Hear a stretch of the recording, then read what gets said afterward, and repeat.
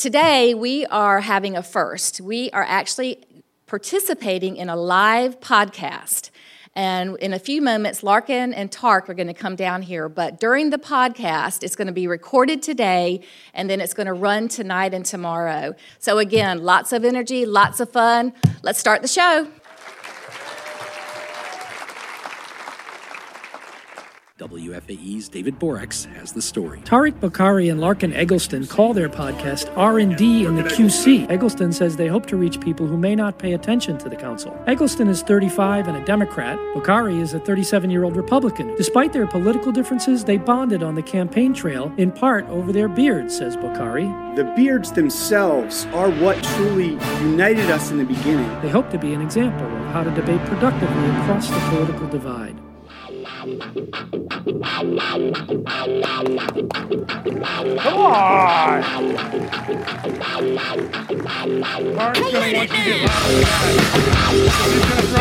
Come on, stand up. Let's hear it. You guys gotta get excited. Who wants some swag? Yeah, Clark, you get one. You guys back there. Let's hear some noise. Yes.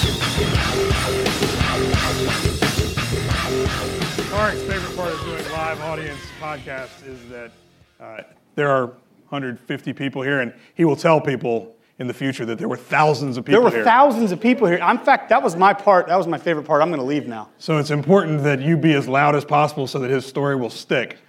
I can edit this part out. We're going to work later with Cameron to understand podcasts. She said it's going to run on tonight and tomorrow. It'll run forever. That's not how podcasts work. It's just but it's on fine. the internet. We appreciate you. You can listen to it. It's fine. A century from now if you wanted to. Yes. But that's okay. We'll get there.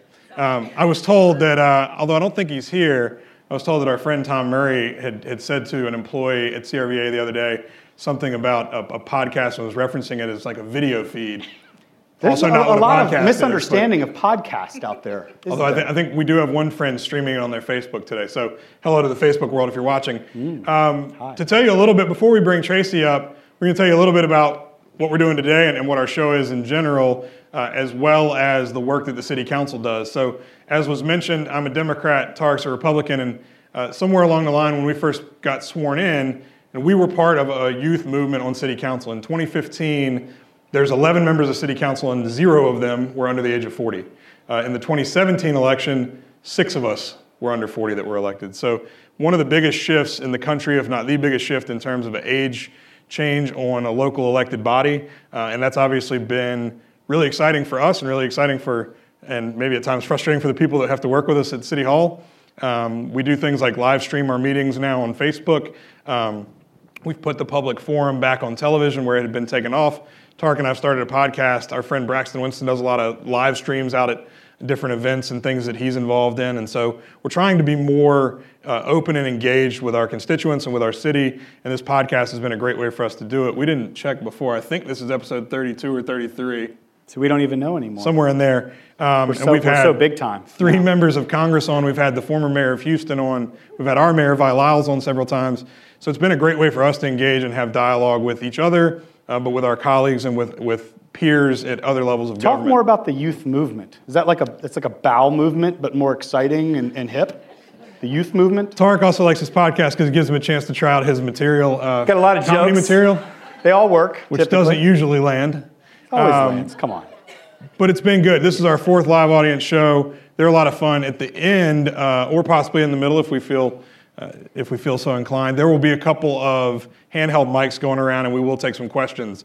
So anything that you guys want to ask us or our guest Tracy Dodson, you'll be able to do so. Just raise your hand. We're going to have 2 people Tracy Dodson's not nervous at all coming up here.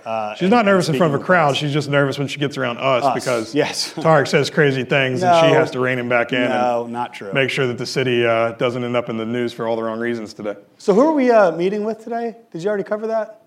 I have not talked about Tracy yet. No, the people. Oh, sorry. Yeah. So we are here with Visit Charlotte, part of CRVA, and so we're now prefacing this for our listeners at home that listen tonight or tomorrow, or any other time they want. Just tonight and tomorrow. We're going to take it down. So that they know who the audience is, and the audience, as you're well aware because you are it, is a big part of our hospitality and tourism sector here in Charlotte. So Visit Charlotte, CRVA, really focus on building that industry. And as was mentioned by Winston earlier, 1 in 9 people in our community work in that hospitality and tourism industry. It's the industry I work in, so it's really important to me. And I've been a member of this organization for several years and have been glad to get to know a lot of you and call a lot of you friends. So that's going to be the focus today. We're going to talk a lot about economic development, about hospitality and tourism, and how the things that the city has done and is doing impact those industries here in Charlotte. So Tarek's going to talk a little bit about what the city council does if you're not a big political nerd, if you're not a frequent listener to our show. How many people listen to the show? 3. Awesome. 4. Man. Okay. Out of the thousands of people here. She's like, I haven't caught it. I fell asleep before 11 when it came on last. So you guys need to download the show, first of all, because this is the most incredible show in Charlotte. A lot of people have said that.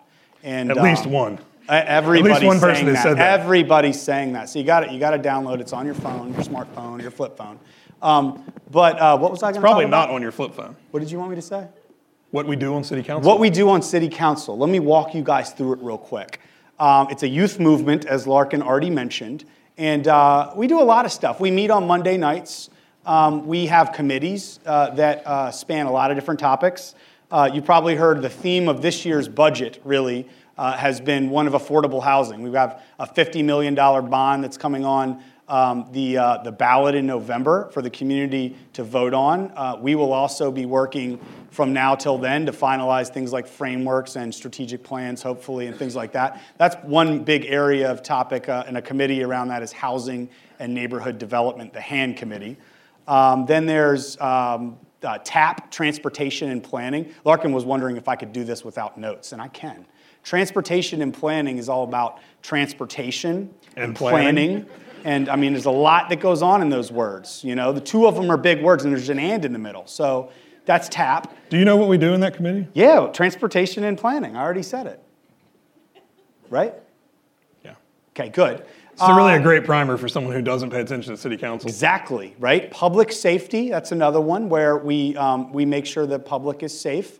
And public safety, I'll go a little deeper into that. One of our colleagues, you may have seen him or heard of him, Braxton Winston, part of the youth movement. He actually was part of the protests in 2016 and really quickly rose to fame afterwards. And one of his marquee topics is public safety. So we're both on that committee. We've had a lot of great debates about the report that we got from an independent third party that looked at 2016 for lessons learned. We're really trying to make sure that we balance for the police officers, holding them accountable yet supporting them. I think that's a really unique angle that we really have to get right, because you can do both. I truly believe that. There's the budget committee, which that hard work is kind of over for the next couple months because budget was really hot and heavy in the first 2 quarters. But we'll start thinking about budget next year. When Tracy comes up, we'll talk a little bit about that. And we're also doing some things about government accountability in there. What am I forgetting there, Larkin? A couple. Couple? Oh, you're just going to sit here and let me sweat her out? Yes, because you said you could do it. Environment. I'm a big environment guy. Environment's my thing, not Larkin's. So we care about the environment in there. We just passed what are those things called? Yeah, you're really into the environment, I can tell. It's huge, man. It's huge. The environment is very large. There's also the committee you and I co-chair. We co-chair a committee called the Intergovernmental Relations Committee. We have chairmanships. That was really important. And that's where another huge topic, we work with Raleigh and we work with DC and as well as the other governmental bodies in town. Like Harrisburg. Where's Troy? Yeah, Harrisburg representing in the House. We appreciate you. So those are the kind of things that we're working on. And as you probably know, if you followed the news at all in the last couple of years, the relationship between Charlotte and Raleigh hasn't been maybe ideal. So one of our mandates in this committee is how do we build those relationships back? How do we help them with things they need to accomplish to really show proactively that we care about that stuff? But then how do we start getting some Charlotte items back on the agenda? One thing I'll jump in there to his point about Larkin. Trying to build those relationships. That's part of the point of this podcast, is that we have Republicans on, we have Democrats on. We are a Republican and a Democrat. And I think so much of the current political climate has led people to feel like if they don't agree with someone's politics, they can't engage with them on anything. And that's completely counterproductive. And so what that's manifested itself as in Charlotte is when we've had a legislature that does not have the same political values and priorities that our local government does, that they hate each other, and then bad things happen. Y'all are in the hospitality industry. You saw a couple years ago what that can turn into, what that can look like when two groups are not only not speaking to each other, but are kind of out to get each other. And so we're trying to make sure something like that doesn't happen to our city or any city again, because it probably hurt all of your businesses a few years ago when all of a sudden people started saying, well, we're crossing North Carolina off the list of places we're going to go have our convention or have our annual sales meeting or whatever else. So I think it's important that we build those bridges, and there's plenty of people that I interact with in Raleigh that are Republicans, or that Tarek interacts with in Raleigh that are Democrats, who we might disagree on 19 things, but we can find that thing we agree on and work together on it, and at least have an understanding and respect and a dialogue that's not going to lead to another incident like we had a couple years ago. So. One that shall not be named. Now, I think that it's not that, now that we're 9 months in or so, it's not that complicated. This is not rocket science. I mean, you literally, like you said, find the areas of focus that we can find agreement and get something done. And in my opinion, I don't know if you agree with this or not, you got to swallow your pride a little bit and come up and say, hey, I'm not big time, you're not big time. Let me come to you and see how we can build these bridges, because it's been so bad for so many years now. I mean, would you agree that that's the recipe essentially? Well, yeah, I mean, there's got to be some humility, but there also has to be, people can see whether or not you're genuine in your approach to them, that you want to work with them. And if I spend a lot of time trashing and talking bad about the people in Raleigh who then write the laws that govern our city and our state, that's probably not going to yield good results for me or for our city. And vice versa with Tarek if he's trashing and tearing down Democrats. So you can voice disagreement, and we do that frequently on the show and with our guests, while still being respectful. You can disagree agreeably, and I think there's not been enough of that in politics. Yeah, and I think that's probably the theme of this youth movement that you've articulated. Which so tell them about our last committee. Oh, okay. Well, okay. Just cut me off there. I won't talk about the theme. That's fine, Larkin. So the last committee is economic development. Obviously one that is near and dear to everyone in this group's mind and heart. And we focus on a lot of things. We focus on everything from projects like Eastland Mall to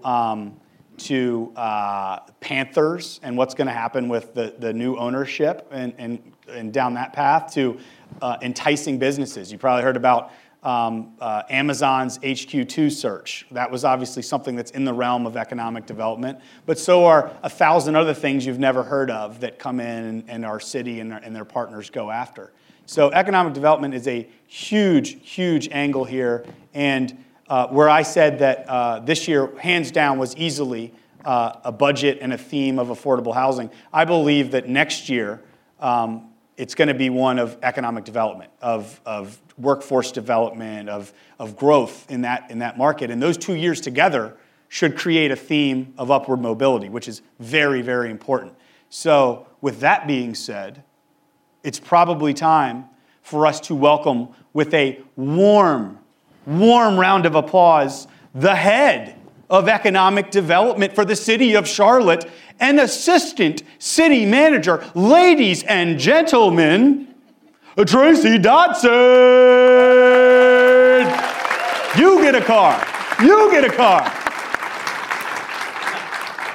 I'm not sure I can live up to that. That was my Oprah voice. That was a lie. Sounded just like it.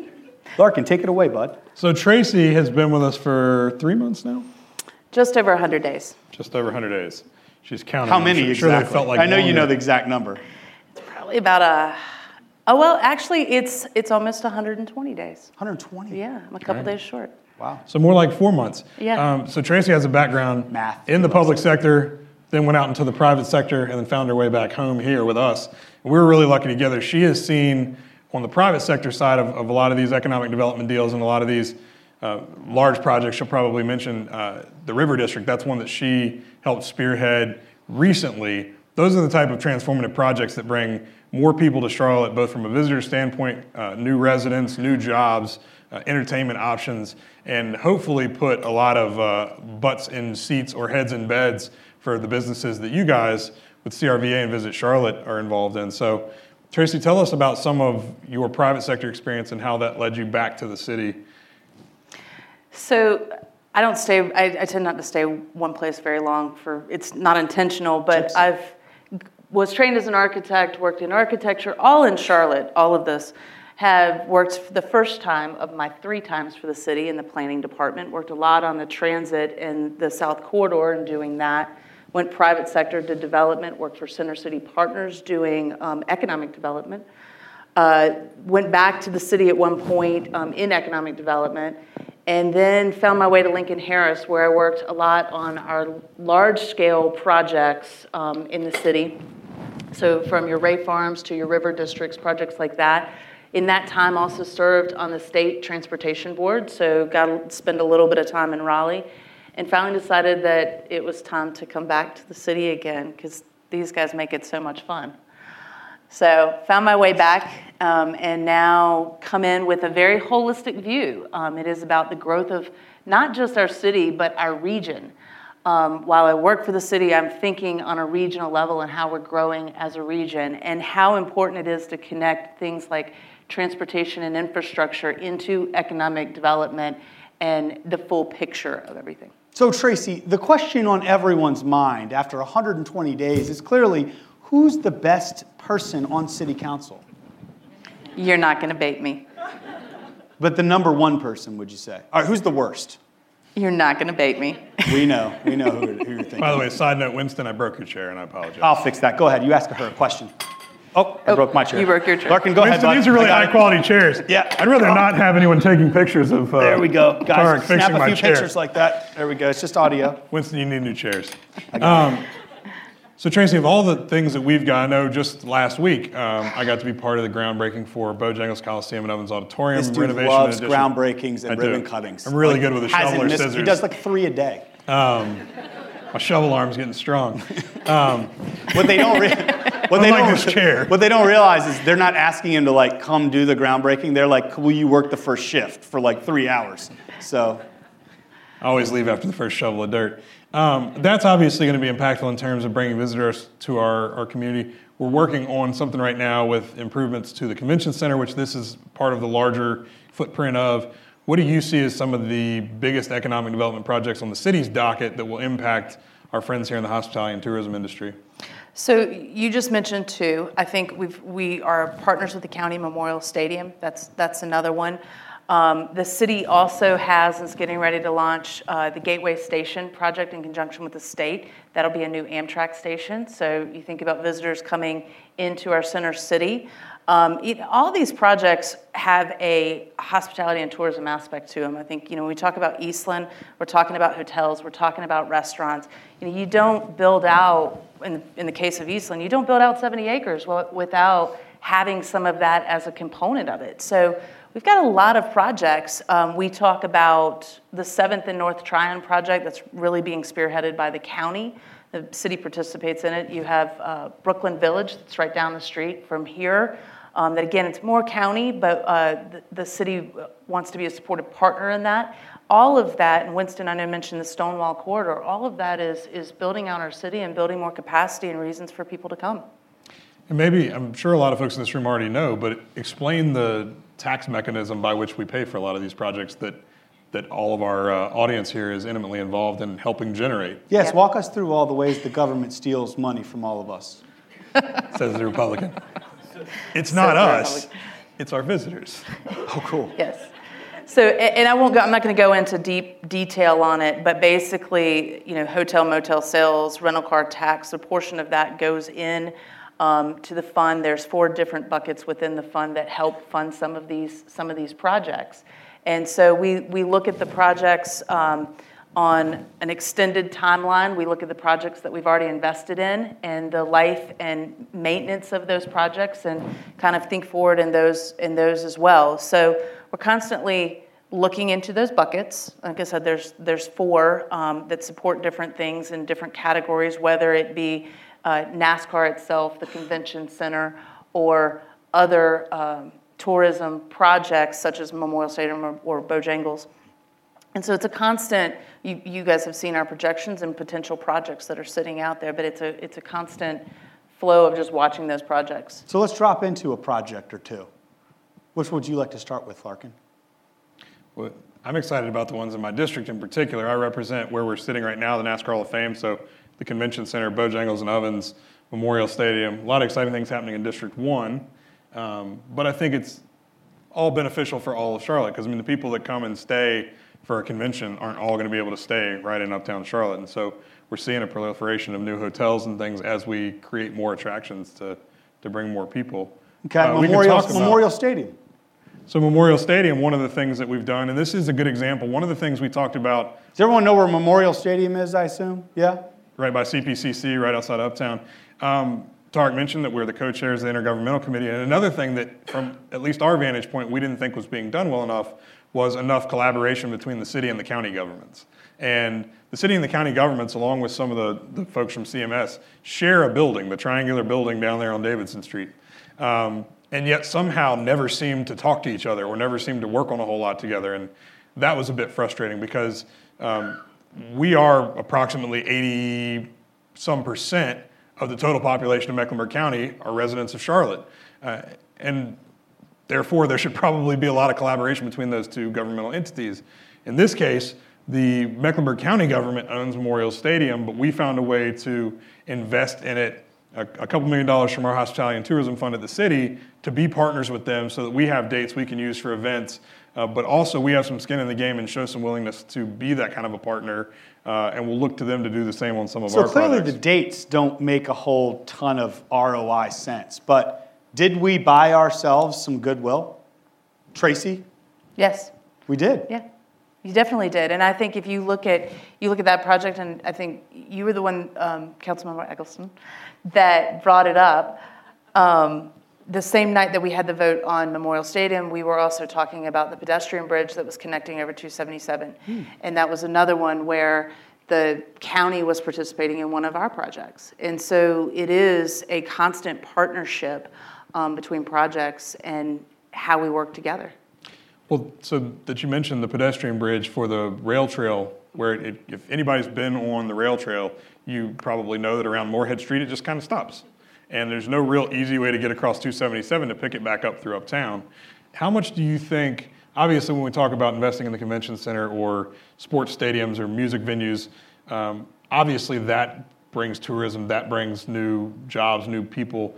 But things like the rail trail, how much does placemaking play into creating a place that people want to be? Because a lot of what makes people want to be in Nashville or in Austin or in wherever that are so popular, for whether it's conventions or bachelorette parties or corporate relocations, isn't necessarily the convention center or the hockey arena or the whatever. It's a sense of place. So things like the rail trail contribute to that. How do you think that plays into trying to cultivate a stronger hospitality and tourism industry? It's absolutely critical. Think about it. If you have friends that come to town and you say, where should we go? What should we check out? How many people nowadays say South End? I mean, I know a lot of people that say you have to go see South End, you have to go check out a couple breweries. That's not one project.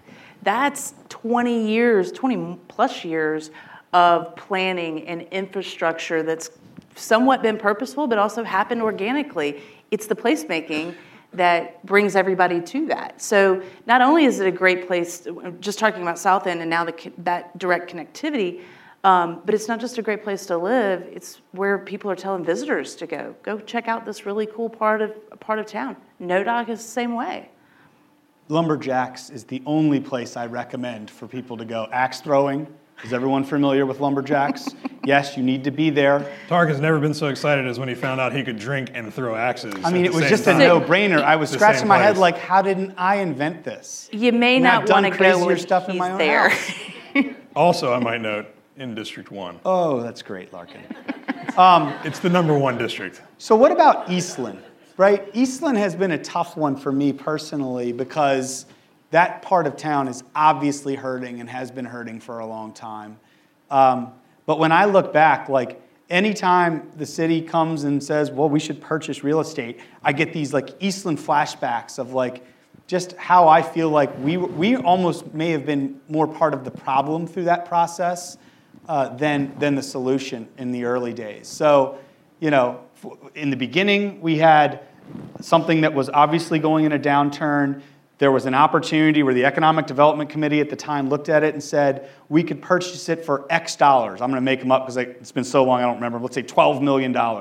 And they said, no, we're not going to do it. And then it gets worse. And later on, they decided to buy it for like $13 million or something. Every time, the city is not in that business. And they have just maybe caused more harm by trying to wait for exactly what it was they want or pick things that didn't make sense. How is this time going to be different, Tracy? So let me step back for a second, because I think when you're looking at, in your city, when you're looking at purchasing real estate, I think it's one of two things. Is you're looking at purchasing because there's a strategy around it. And perhaps with Eastland, we didn't always have the exact strategy, but we knew with 70 acres, 69 now, to be exact, to develop, that it could be something transformative. I think the recession through this process hurt us and all of that. Where we are right now is the staff, have made a recommendation on a development team. And I think where we work this one to make sure that it's successful is we really treat this like a joint venture project. And I've taken my private sector perspective on this. It's not just a sell of land of, say, here's 70 acres and hope and pray that a development team can pull this off. It is something that I look at. The city is the landowner. We're ultimately in control of it. And it's selecting the right master developer that is going to create momentum out there. It's going to bring visitors out there. And it's going to then pull in the right partners that are going to see that project come to fruition. It's not going to happen overnight. It's going to happen over many, many years in several phases of development. But I do think, does anybody know, by the way, how far Eastland is from Uptown? Anybody got a guess? 3 miles. 5. It's 6 miles and 2 stoplights. And a lot of times, I don't think people realize that from its proximity. I think we kind of just think of it as being further out. So again, it's a partnership. It's not a quick one and done of you picked a developer and that's it, have a good day. This is something where we've got to think through a lot of the phases, but in a way that creates momentum. Let's talk before we entertain some questions. What are your thoughts on the new owner of the Carolina Panthers? Love this dude. Love this guy. And it's not just because he sits this high because his wallet's so thick. It's because he's hilarious. Have you guys seen him with the press? That is worth him taking over the team alone. I think it's great. I think there's still a chapter yet to be written about how he comes and asks us for stuff, and we're going to have to work through all that. But just seeing kind of his style, obviously, you probably have some thoughts. We were in Atlanta for the inner-city trip recently, and we got to sit inside the bowels of, I've used that word several times today, that's strange, the bowels of Mercedes Stadium and the Falcons and their MLS team, which I'm big into MLS. I just can't remember the name of the team. United, you see, soccer, with the feet and stuff. So I think it's very interesting that he seems so interested in soccer. Yeah, and for anybody who hadn't seen, just in the last couple of weeks, he hired, and I just looked up his name an hour ago, but Tracy had to remind me what it is, just hired a new team president who has previous experience with Manchester United, one of the biggest. David Beckham, I believe was the guy's name. Nope. The only soccer player you could think of, and that's not it. He wasn't a player, but he was in management for the Manchester United, one of the larger soccer clubs in Europe. So I do think that he certainly has an eye towards MLS. And we've got a great professional soccer team here now, the Charlotte Independents, that play out in Matthews, as well as a professional lacrosse team with the same ownership group that play out in Matthews. They will both be moving to Memorial Stadium, which we just talked about a bit ago, for the 2021 season tentatively. So we've got great soccer here in the community, but MLS has proven to be, and I'll say, I would have never imagined MLS would become as successful as it has been. Tarek mentioned the Atlanta United and the new Mercedes-Benz Stadium, which is literally world-class stadium. Everyone knows the nickname of that place, I assume. No, I don't have to no say one wants it. to know no one calls it that. Everyone calls it that. I won't say it. Just Google it. Nickname of the Mercedes-Benz Stadium. Don't Google it.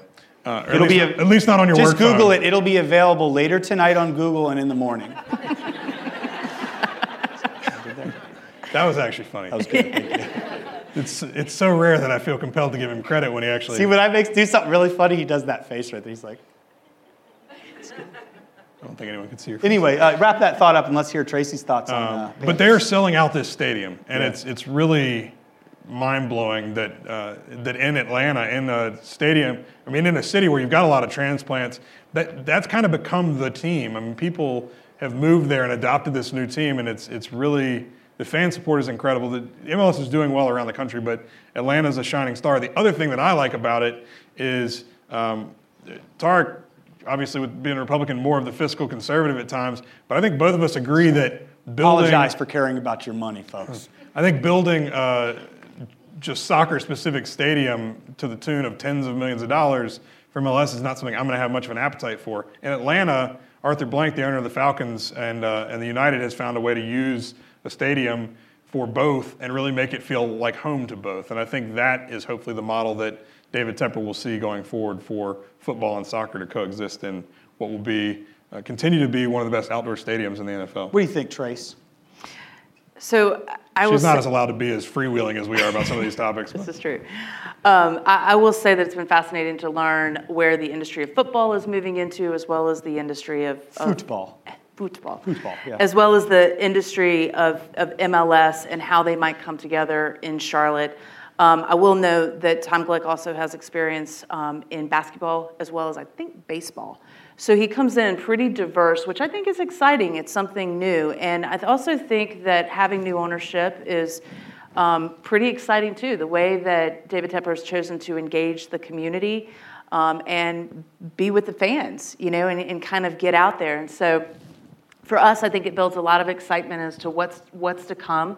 What's to come around the stadium. We talked about the Stonewall corridor earlier, and I mentioned Gateway, there's this great opportunity to keep that momentum on Stonewall corridor going and just turn the corner and take it down to Graham Street, connect into what's happening up at Camp North End. I think you guys have talked about a little bit what's happening over at where Avid Exchange is. The Music Factory. The Music Factory, thank you. I don't know why I lost that for a second. And really start to make all these connections of these great amenities and places and placemaking that we have in our city. So to me, this is a unique opportunity that also connects that. And we'll see what's to come once Glick gets here. Okay, well. One more thing, since she mentioned it, before we go to questions, please. Because the Gateway Station, I think, is a game changer for this industry in really all of Charlotte. But as far as our visitors getting to Charlotte and their initial impression and their initial experience as they enter our city, talk a little bit about the Gateway Station, which, if some of you don't know, is really going to be our transportation hub, a la a Union Station in Denver, or some of the more large city transportation hubs that you've probably experienced. Yeah, so we talk about a Union Station out of Denver. That's kind of the model that everybody thinks about. Union Station in Denver has a hotel connected to it, and it's just a really cool place, whether you're going somewhere or not. But this project is joint between the city and the state, where we both have land in the deal. It is 16 acres in total. So it's not one city block, it is multiple city blocks. And again, has the opportunity to be transformative. Today, we estimate that Amtrak brings in a couple hundred people a day. Game days, I think it's estimated at about 800 to 900 people come in on the train. And so think about that. Somebody coming in from Raleigh or somewhere else and can come into the station, which would be between Trade Street and 4th Street, and walk right to a baseball game, Panther Stadium, or anything uptown. Raleigh just opened their Union Station earlier this year, and the first trains are starting to run out of that. The track work has actually been underway for a little while now, and hopefully by this fall we'll start selecting a developer for Gateway Station. And again, the station being the first thing that we want to get out of this. And over time, the other acreage will develop out. So I think it's exciting. It's going to solidify the kind of west end and connect what's happening at Johnson & Wales back closer into town. Because if any of you is anybody here, it's hard for us to see hands when they go up, but has anybody here ever been to the Amtrak station in Charlotte? It's about 10 of you. It's pretty terrible. It's kind of small, a little out of date, and probably not the place that, for many of you that are at an attraction or a hotel or anywhere, that's not necessarily the best first impression we can give people of Charlotte. And so That's true. As people are able to make that extra 2-3 miles into Uptown and land there and step out and be looking at the skyline and across the street of the baseball stadium and the football stadium and walk right to your hotel or walk right to your restaurant or your attraction, I think that's going to be a lot better first impression for us to make. I think it's important, too, that this station serves an opportunity that maybe one day high-speed rail comes through there and we start to think about connecting to Atlanta or connecting to Raleigh and beyond. So that's an opportunity. And it also will connect to the rest of our transit system. So not only coming into Uptown, it's important when we're getting to other parts of our city and eventually our region. I want to put it all underground. But you don't want to spend any money, right? Straight underground to Atlanta. See, that was supposed to be a joke. And then to he hit on one earlier, but Brazil. Okay, so we're going to now move into the beloved section of Quiz Show, where I will read funny rap lyrics, and you guys will try to tell me who the artist is. this never goes as well I'll as he start thinks it's easy, going to. and then I will get harder. Are you ready? I woke up out that coma 2001, about the same time Dre dropped 2001. Oh, man. Help Everybody, me. I said Somebody I'd start. help me. Yeah. The Game. Yes, you lose. The funny thing is, Dre's 2001 actually came out in 1999. Everybody knows that. Next, we from two different cities, Minnesota and Philly. Only person I know from Minnesota is Prince. Nobody cares about this Freeway, game. sorry. And that is not a city, it's a state. That's why I put that one on there. How about, she said, do you love me? I tell her only partly, I only love my bed and my mama, I'm sorry. I know that song, but I can't. His corny white guy voice always throws me off when he tries to play this game. So I don't know. And now we'll take real questions. Drake. Okay. Yeah, I don't like Drake. Once again, thanks for proving you know nothing about. Yes. All right, so we have two hand mics going around. Anything to stop that foolish game. Well, let's do another one then. If That's you've fine. got some questions for any of the three of us about anything the city's working on or anything in the hospitality and tourism industry that you're seeing that maybe the city needs to be aware of. So we can't see hands, so turn and look at the people who have microphones and flag them down because we can't see you. We're in these rotisserie lights and blinding. Larkin is sweating profusely. It's very hot up here. Just want to get inside, I guess, the three of your minds about when these projects come across your tables, right? How do you prioritize them? You know, think about whether it's for your team, the committees that you are on, or just like the city, the district, the state, the region. How do you prioritize a lot of these projects? Yeah, that's a great question. Well, I mean, I think there's a finite amount of resources, even that, though it is nice to be able to say when we spend tourism and hospitality tax dollars, those are not tax dollars coming out of your pocket or my pocket or our neighbors' pockets. It is still a finite amount of money. And so we have to be able to say, is this going to have a big impact on a large part of town, on a large industry? Is it going to create jobs? Is it going to do a good job of placemaking and making Charlotte more of a destination? So we can't just say yes to everything. And I think there's some things that have been batted around of late that people are starting to say, well, you know, if you could have everything, that'd be a nice to have, but maybe it's not a need to have. And so it's difficult. And there's always going to be people that, you know, one interesting example, I'm sure some of you who were here for like 10 years ago, there's always going to be the dissenting opinion. So when the city and the county and everybody wanted to partner up and bring Knight Stadium uptown, which I think everyone in this room and just about everyone in the city would agree has been a huge success moving them downtown. Went from the worst attendance in minor league baseball to the best attendance in minor league baseball, and then all of the things that have built up around that stadium. That's been a perfect example of what we should be using those dollars for. Even then, there was a guy who kept filing lawsuits and delayed that project 5, 6, 7 years because he said, no, I don't want to build that stadium. We need to be pursuing Major League Baseball. No one else felt that way, but it didn't matter. He managed to slow that process down. So there's always going to be people that disagree with anything we do with tax dollars. The majority of people, you guys are in the industry, so you probably understand it, but the average person doesn't understand the hospitality and tourism tax dollar. they look at it and they say, well, they're putting money into the Memorial Stadium that could be put into paying teachers. Well, we don't have anything to do with paying teachers. And that tax fund that's generated by heads and beds in your hotels has to be used for things that benefit the hospitality and tourism industry. But again, the average person doesn't understand that piggy bank can only be used for that thing, and we can't go pay teachers with those dollars. So there's always going to be the public blowback on any of those spends.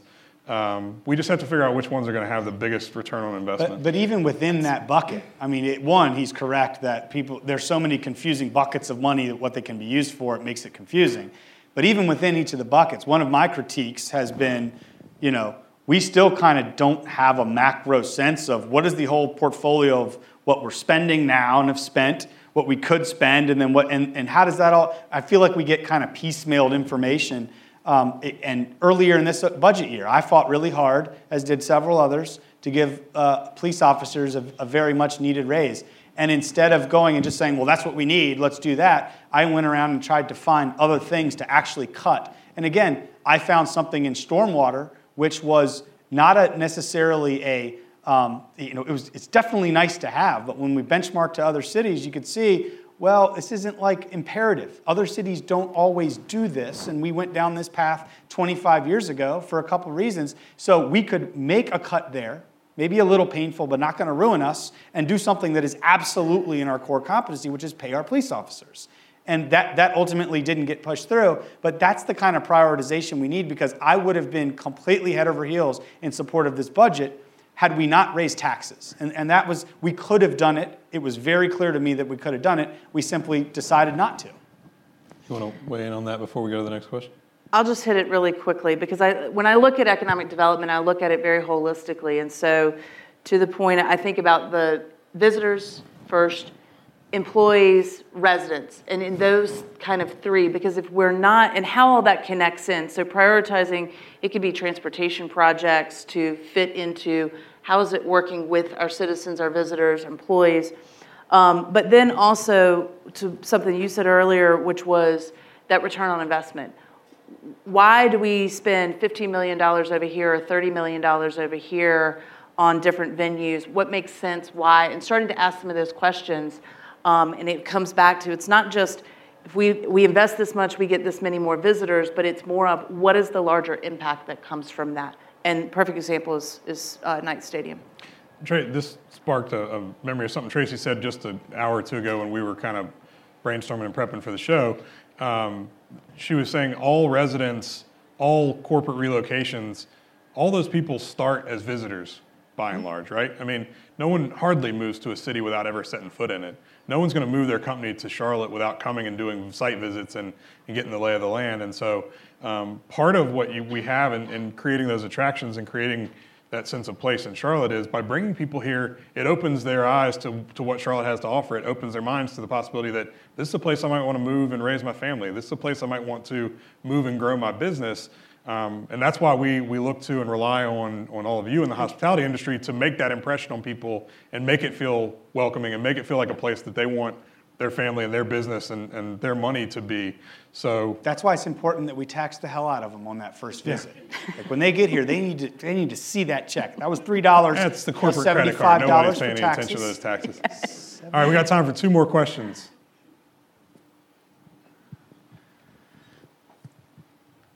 Good morning, Kimberly Brannigan with the Charlotte Destination Group. So we do a lot of event planning in the convention industry. So speaking of prioritizing and buckets for budgets, talk a little bit about the convention hotel at the university, how that came about and the value we see in spending money there. So for anybody that doesn't know, we just recently contributed $8 million to the UNC Charlotte's foundation. They're building a hybrid hotel and conference center. And it's going to be right off of the J.W. Clay light rail stop. And we saw it as an opportunity, and they see it as an opportunity to attract a lot of conventions, symposiums, research-type events and gatherings. That one of the things that Tarek mentioned earlier, HQ2 for Amazon, one of the things that people often decry about Charlotte is we don't have a large enough pool of tech talent. We don't have a research institution, which we would all take exception with, as would the chancellor of UNC Charlotte. They're doing a lot of great things in research and informatics and stuff Tarek's been involved with. people don't know enough about it, and it's still kind of a growing program. But this will be something that they can have as a feather in their cap to bring a lot of this business, bring a lot of this research and these thought leaders, and it's tied right into our light rail system. So it'll be an extension of Uptown in a way that if there's a convention going on down here, it's another hotel option for people to get right on the train, come right into Uptown. And we also, Tarek mentioned as well, a lot of times on these projects, we'll negotiate free use states. And so what we've been able to do, some of you might remember there have been discussions over the last handful of years about attracting amateur sports. If any of you have kids or ever played sports on a traveling team growing up, you know how much parents spend on these AAU basketball teams or traveling volleyball teams or whatever it is, competitive cheerleading stuff. There are whole cities that have made this like a core piece of their hospitality and tourism industry, is attracting these amateur sports events, which then attracts the parents, and they bring the siblings, and they all go out to dinner and stay in hotels for a week at a time. We'll be able to utilize some dates at different athletic facilities at UNC Charlotte as part of our investment to attract more of that amateur sports business. So I think it was a win-win from a couple. I was slightly squeamish on it when I saw it, but I talked to him, and I guess he basically gave the whole overview. That was a good one. The only thing I'd say is, I'm a big fan of UNC Charlotte. The Amazon stuff just let us know what we already knew, which is no one knows we have any university research capabilities, and this facility enables them, among many other things, most importantly, to be able to get these global kind of tier one premier conferences of university research-based activities there, because a lot of them will not go and take it to a university that doesn't have a facility that's basically on the campus where people can interact. So to me, that made it seem like it was worth it. The only thing I'll add to that is it's a great, and you both have hit on it, but it's a great example of kind of this cross collaboration. It gets our community on the university campus. But it also gets them, they brought a facility, while it's on their campus, it's on the edge of their campus. So that will help surrounding hotels, surrounding restaurants, and all that. So it grows that kind of partnership between the universities around economic development. I mean, we have talent here, and the fact that now we can have some of these conferences helps demonstrate that we have and we're growing talent here. Yeah. So I think it's just an overall great partnership. All right, one more. Who wants to close us out? There we go. Another Larkin fan, I bet. Larkin, you were so witty today. Hi, my name's Ted, and currently I serve on the board with NACE. I know a lot of people in here are a part of that, and part of my position with that is spearheading a student chapter at Johnson & Wales, being an alum from there. And so specifically with a lot of these projects, especially the Gateway Station, it's right next to our dorms, the apartments, the campus. What opportunities, with training the students to be prepared for the next workforce in the hospitality industry, what opportunities are they going to have to be a part of this new movement, these developments? Maybe on a way that they transition from not just graduating but staying in Charlotte, but also just being a part of these movements, that they have not necessarily a say, but a piece in this. Because obviously, from my experience, some students, they stay, but then a lot of students, they go around the globe because Johnson & Wales has those kind of connections. But how do we keep them here and be a part of that? I mean, I'll answer it generically, and then you can answer it Johnson & Walesy. The Wildcat way. Yeah, the Wildcat way. So, I mean, I'm over the top passionate about fintech, which I think dovetails perfectly into what you're talking about and what we're focusing on right now. And I think this is where the puck is going to be skating towards it with next year's budget. And what Tracy's doing is, how do we focus within the area of economic development, within workforce development? And we're doing things like retraining and uptraining folks in a new way that doesn't require a 2 or a 4 year degree. Very specific spot training of, okay, you need to learn 8 development languages for front and back end development to be able to go work at one of these banks or at one of these fintech startup companies. So really focusing on that angle of workforce development and uptraining and retraining, paired with the fact, something I didn't mention earlier, is that I'm on the board of this group called Innovate Charlotte that we're turning into NCLT Labs. And in partnership with the city, which is still very early days, we're working on not just building kind of this lab physical environment where the community can come in and interact with different angles of government and angles of the entrepreneur world, where we focus on mentoring entrepreneurs who want to do something but maybe don't know how. Mentoring and coaching and teaching minority and women-owned businesses who want to get contracts with the city. Bringing our different departments of the city in waves together in this spot where they can come and sit next to a startup doing real cutting-edge stuff, and we can learn how to be the best smart city by beta testing and doing innovation like that. So I think there's a number of things underway. What's the Walesy way? Wildcat. Wildcats. I know there's some fellow Wildcats in here too, some of which have stayed in Charlotte, as you said, and created very successful businesses. I think Johnson & Wales' move to Charlotte a little over a decade ago, I think was a great move, and I think is investments like the Gateway Station, a lot of the stuff that's going on in Baseball Stadium, and everything that's going on in 3rd and 4th Ward, I think are making that decision all the better, because when I lived on Cedar Street when I went to Johnson & Wales right by the Panthers practice fields, there wasn't a whole lot of stuff going on down there. Johnson & Wales was kind of tucked away in its own little corner, and now obviously that part of Uptown has become so much more active and so much more alive. I think as far as where can they kind of tap into these opportunities, I think Johnson & Wales has always done a good job. A decade ago, I did my externship at the Ballantyne Resort and now the Ballantyne Hotel, and was able to work with a chef who had worked in the White House. I mean, the talent level in Charlotte was good then. It's so much better now, and I think Charlotte's on the cusp in the next 5 years of winning its first James Beard Award. I think that will change the whole landscape for the food and beverage scene in this community. I think we are becoming a place, much like Asheville and Charleston have historically been known for, that people will come because there's a concentration of good places to eat and drink. And that wasn't like that 15 years ago. No, it wasn't Not like at all. 10 years ago or hardly 5. And I think Johnson & Wales has contributed to that greatly because we have so many successful alumni that are staying and making really authentic, genuine experiences for people in the food and beverage world, and obviously becoming kind of brewery city, the second brewery city, if you will, in North Carolina behind Asheville has really changed the landscape of that too. So I think there's a lot that Johnson & Wales has contributed to the city. I think the city's investment in a lot of those parts of Uptown will contribute to the continued success of the university. And I really think that back to that placemaking, they were in Charleston, right? They were in Charleston and Norfolk. They closed those campuses and came to Charlotte. That had a good deal to do with the success Charleston had in the food scene.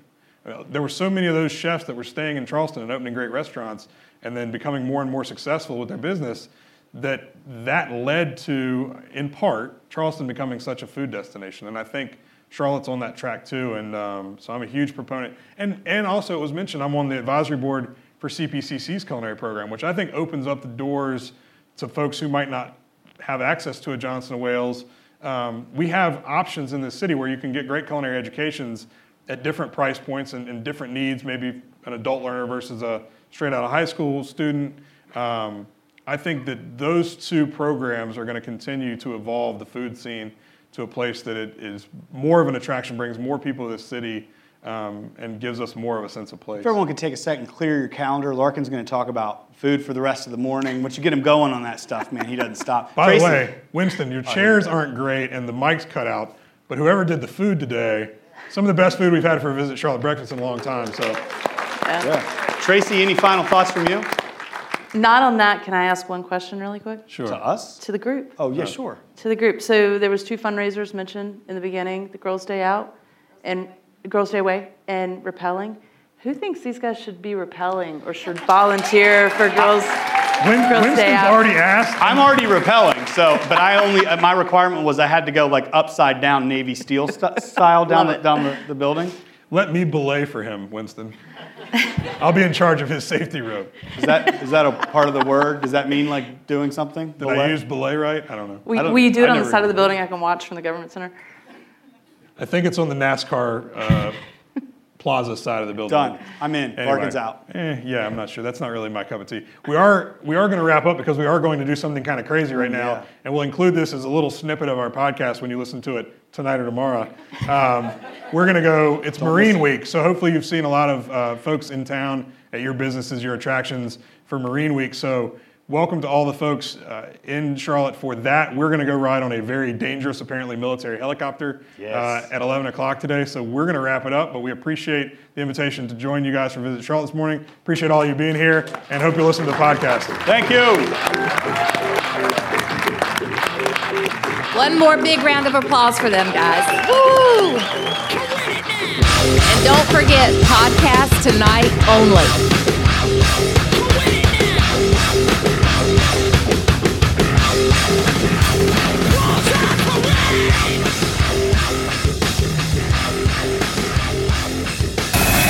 Well, Larkin, welcome back to the show. It might be a little noisy right now, and we can't hear anything because we have headsets and earplugs, and we are walking towards an Osprey. What's going through your head right now, buddy? It's pretty awesome. We're on the runway.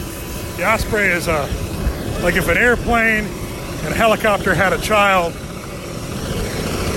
and then that child is on steroids. How dangerous is this? How dangerous does it feel right now, Larkin? I'm not sure, which is probably better. That's right. We're also with Matthew Ridenour. Matthew Ridenour is a Marine. Hey, sir, welcome to the show. How you feeling? Marine Week. Ira. It's you're about to go on an Osprey. How do you feel about that? Good. You can't hear anything I'm saying, can you? Yeah, it's going to be a great time. Things are getting louder as we approach it. We'll check back in shortly with Matthew Ridenour of the County Commission as well. We're getting close to this Osprey here. Things should probably be pretty loud right now. These blades look awful scary. We'll be back. So we're here now inside the Osprey. I'm not even sure if you can hear my voice because it is freaking loud. This thing there going all over the place. I'm feeling slightly nauseous, not gonna lie, but what an experience, man, I'm telling you.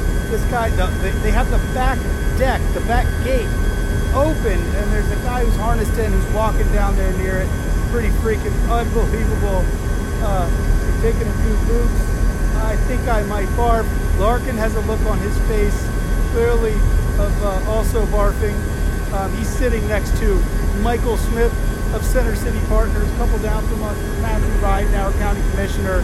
There's Sir Purr down there on the end. He also looks like he's going to throw up. It's quite an experience. The inside of this thing is incredible. I mean, it's just like wide open hoses and wires everywhere. I mean, this thing is definitely meant for serious duty. So they're about to take the helicopter blades that are facing upward like a helicopter, and I think they said they're going to shift them down. We're going to hear this crazy like screaming noise as they shift them forward to like a plane position, and in midair we're going to start flying like really fast like a plane. So we'll let you know how that goes, or they'll find my phone in the black box and be able to figure out what all happened here today. We'll be right back. Okay, we're back in the comfort of Larkin's car here. Larkin, we were just talking about how we felt that was so intense they should have maybe gave us a little bit of a heads up what we were getting into. Yeah, we thought we were going to do a little sightseeing tour, and we did. In short order, we made it all the way out past the Charlotte Motor Speedway and back to the airport. But in the interim, did like a parabolic loop, or I don't know what you call that thing, but a little bit of 0G, a little bit, a couple of G's going into some sort of hard banked turn where we felt like we were on our side. Yeah, I'm a little dizzy. I don't know. I'm feeling right now like I feel like when I go to amusement parks and ride one of those rides that like is a virtual experience, and I'm sick for the next 6 hours. We should also mention that we were riding in this thing with the hatch remaining. The back hatch was left open, so that was a little different than your normal plane ride. Yeah, plus you ate like all this this crazy a lot of food this morning. A lot of food this morning, and you almost got to see some of it again. So let's just cap her off. We had a great morning over at NASCAR Hall of Fame with the CRVA crowd and everyone doing the live podcast. Rushed right over, to ride the Osprey and experience that. This is just a typical Wednesday for us though, right? Yeah, well, back to the grind now, but very cool opportunities this week with Marine Week being in town, and that's going to be pretty hard to top, though. It will. And here's to all the Marines, everyone who's in town, everyone who's really going to enjoy a lot of festivities around here to celebrate a real special organization. So, final words, Larkin? Yeah, anybody who's interested, get uptown. There's going to be stuff going on all week at First Ward Park and thereabouts. You can see the Osprey. You can see a lot of the helicopters and planes and different apparatus that the Marines have, and activities for the whole family all week long. So get out and check out Marine Week. Once again, glad to have our R&D and the QC listeners along with us for these really cool, one-of-a-kind events. And we hope you guys enjoyed today. We'll be back next week. Later. Wait it now.